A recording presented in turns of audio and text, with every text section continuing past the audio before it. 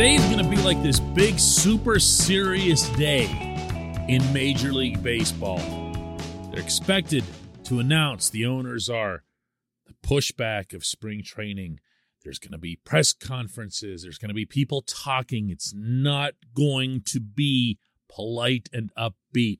So, ray of sunshine that I am, I'm here to offer you something completely ridiculous. Good morning to you. Good Thursday morning. I'm Dan Kovacevic of DK Pittsburgh Sports. This is Daily Shot of Pirates. It comes your way bright and early every weekday if you're into football and or hockey. I also offer up daily shots of Steelers and Penguins, the other two teams I cover in town. This is going to be about that stupid sign. You know what? It's funny. I've made a case about the Pirates charity sign that stands atop the right field seating section for years. I've done this almost entirely on social media, and I'm pretty sure I've never actually sat down and shared what it is that I hate about this thing. But to begin, my context for this is the obvious, and that is that PNC Park is the most beautiful ballpark in America, the most beautiful sporting facility I've seen anywhere in the world. Say every terrible thing you want about the product it's housed for 2 decades now, about the owner who's been in charge for a decade and a half over there. But for the ballpark itself, other than some smallish concourses that could really use additional space, especially on the second tier, you know, if they ever get back to selling games out again, it's close to perfect. You know, it's a dream come true. As a Pittsburgher, as a Pittsburgh baseball fan, to have that place situated the way it is right there at the other end of the 6th Street Bridge, facing downtown, right on the Allegheny River, with the stone facade being inspired by the stone of the Allegheny County Courthouse, our greatest old building on Grant Street. With the little windows, those block windows that you see down at the bottom, those are based off the courthouse too. The exposed blue steel, showing off our strength, showing off our steel heritage.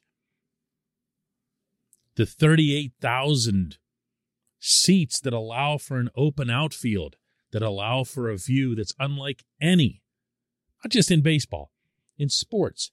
The place is almost perfect. And then one day in 2006, they put up that damned sign. This portion of Daily Shot of Pirates is brought to you by our friends at North Shore Tavern. That's directly across Federal Street from PNC Park. It's home of Steak on a Stone, an eating experience, underscoring the word experience.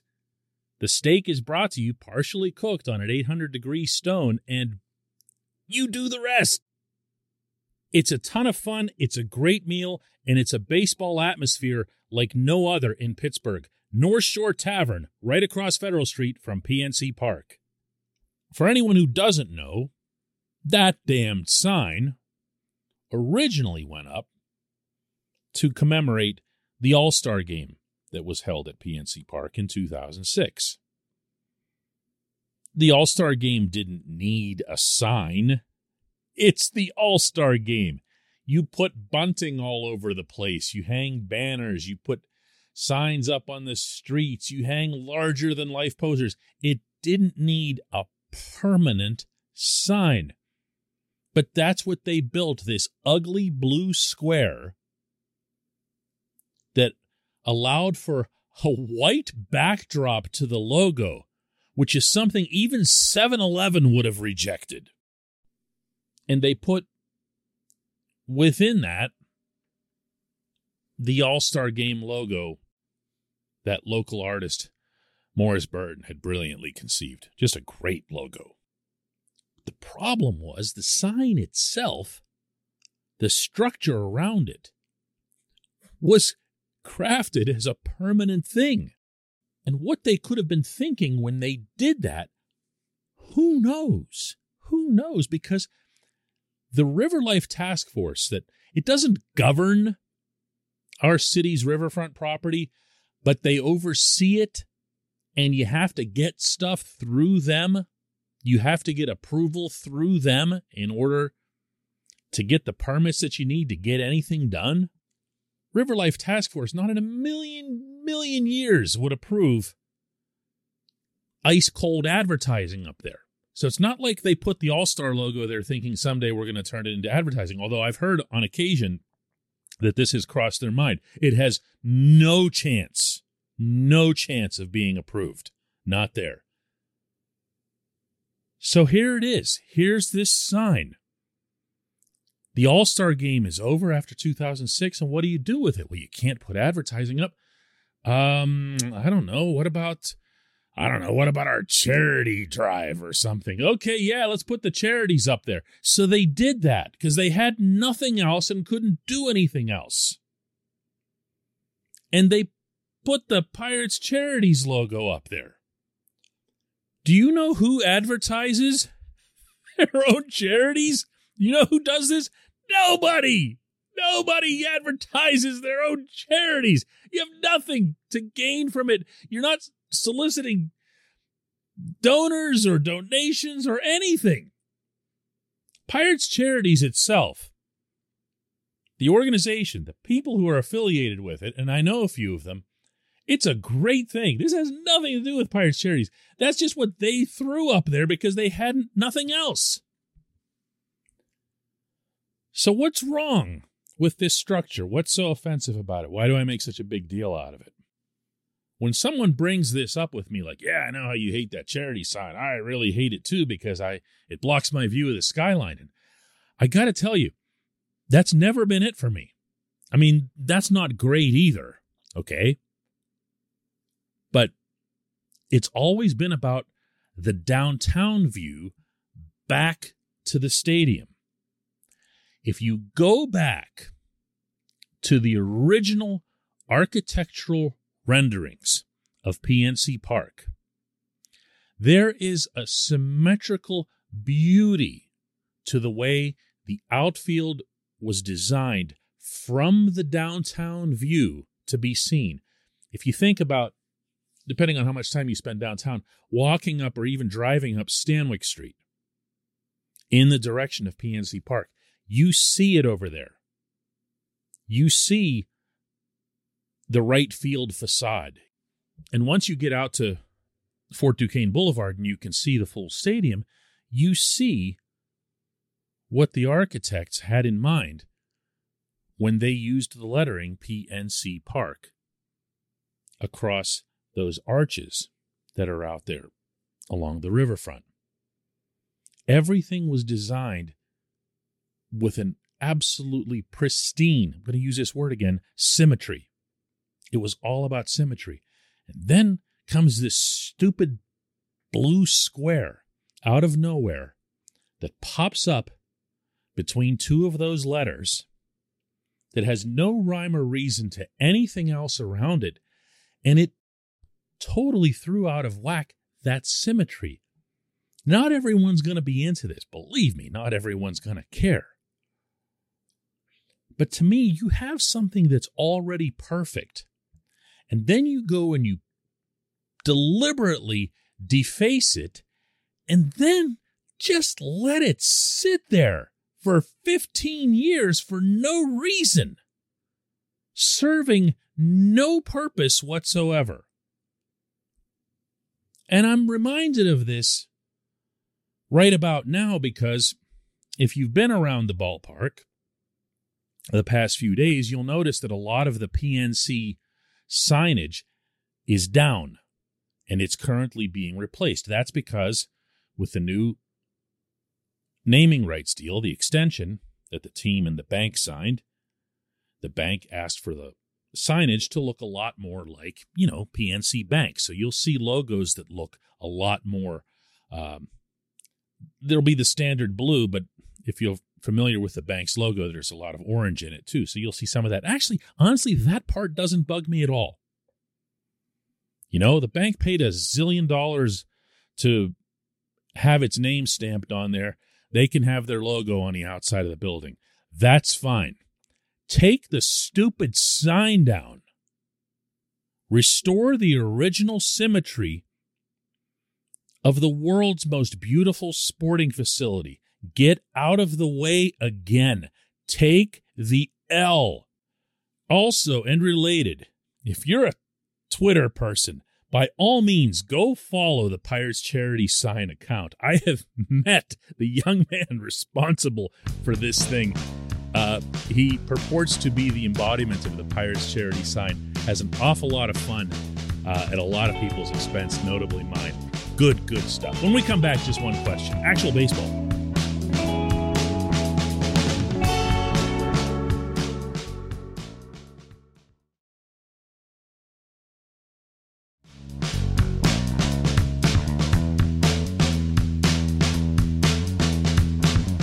Welcome back. Today's J1Q comes from Ben Latrario, who asks, what would your starting rotation look like for the Pirates this year? Well, presuming there is a year, and we're going to find out more about that later today, I strongly suspect, when we start listening in on some of these announcements and press conferences and everything else. Spring training's definitely getting delayed. I can't see how anyone would be rushing to some kind of agreement from there, although the owners are supposed to make some sort of counter proposal finally this Saturday. But playing along with you here, Ben, rotation.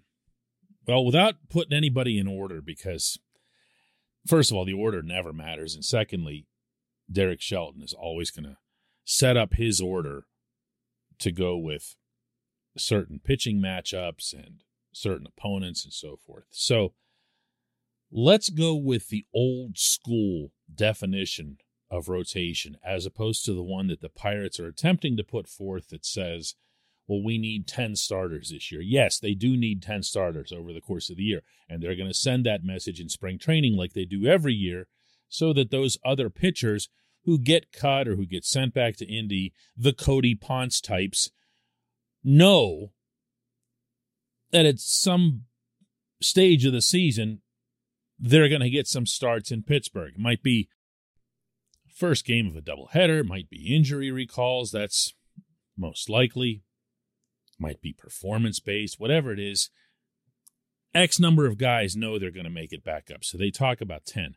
In reality, though, if you go back over the 2021 season, the first full season under Shelton, you'll see that it was, for the most part, a basic rotation. There were some 6 sneaked into there, but it was mostly 5. So in trying to do this for you, here's what I've got. In the absolutely going to be in there category, I'll go with JT Brubaker, Mitch Keller, Bryce Wilson. How's that? That's 3. I would love to see Roansy Contreras start the season in the majors just for selfish entertainment purposes.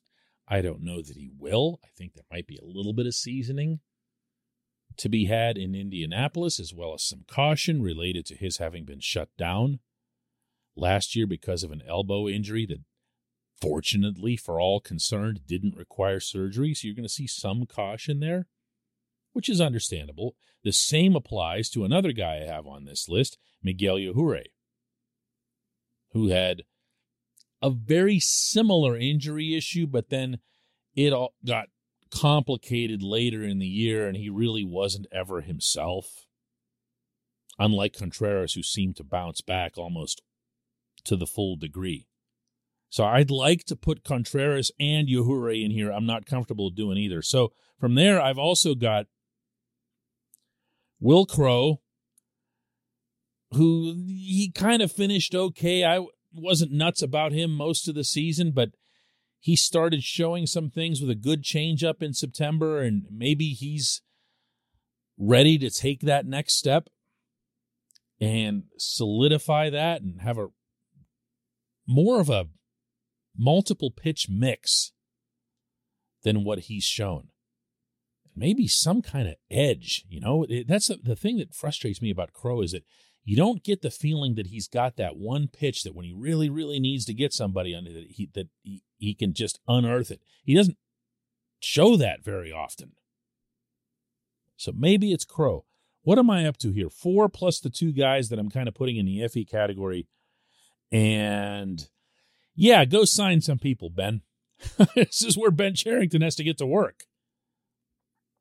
There's no way around that whatever you think of where the Pittsburgh Pirates are, not the organization, the Pittsburgh Pirates are, from a depth chart standpoint, that it's still at its worst at starting pitcher. I know they don't have a first baseman, they need corner outfielders, et cetera, et cetera. But the biggest difference between the Pirates and actual contenders is starting pitching. I blew through a couple of these guys as if they're not question marks, and they absolutely are. I like Brubaker a lot, but Brubaker gave up 500 home runs last summer. That's not going to fly. I like what everybody's been seeing on social media and Instagram about the offseason that Keller's having and blistering the ball in there at 100 miles an hour, throwing his off-speed stuff in the mid-90s. Like, wow, that's awesome. And I just don't care until I see it. And not in spring training. Definitely not on Instagram. Come do it at PNC Park. Wilson's another one. We didn't see that much of him after he came over in the trade from Atlanta. He was one of those guys that he'd get through about 3 innings and change, and you'd say, hey, maybe this guy is crack, and that was it. He looks okay. He doesn't floor you. He looks kind of like a slightly better Will Crowe at the moment.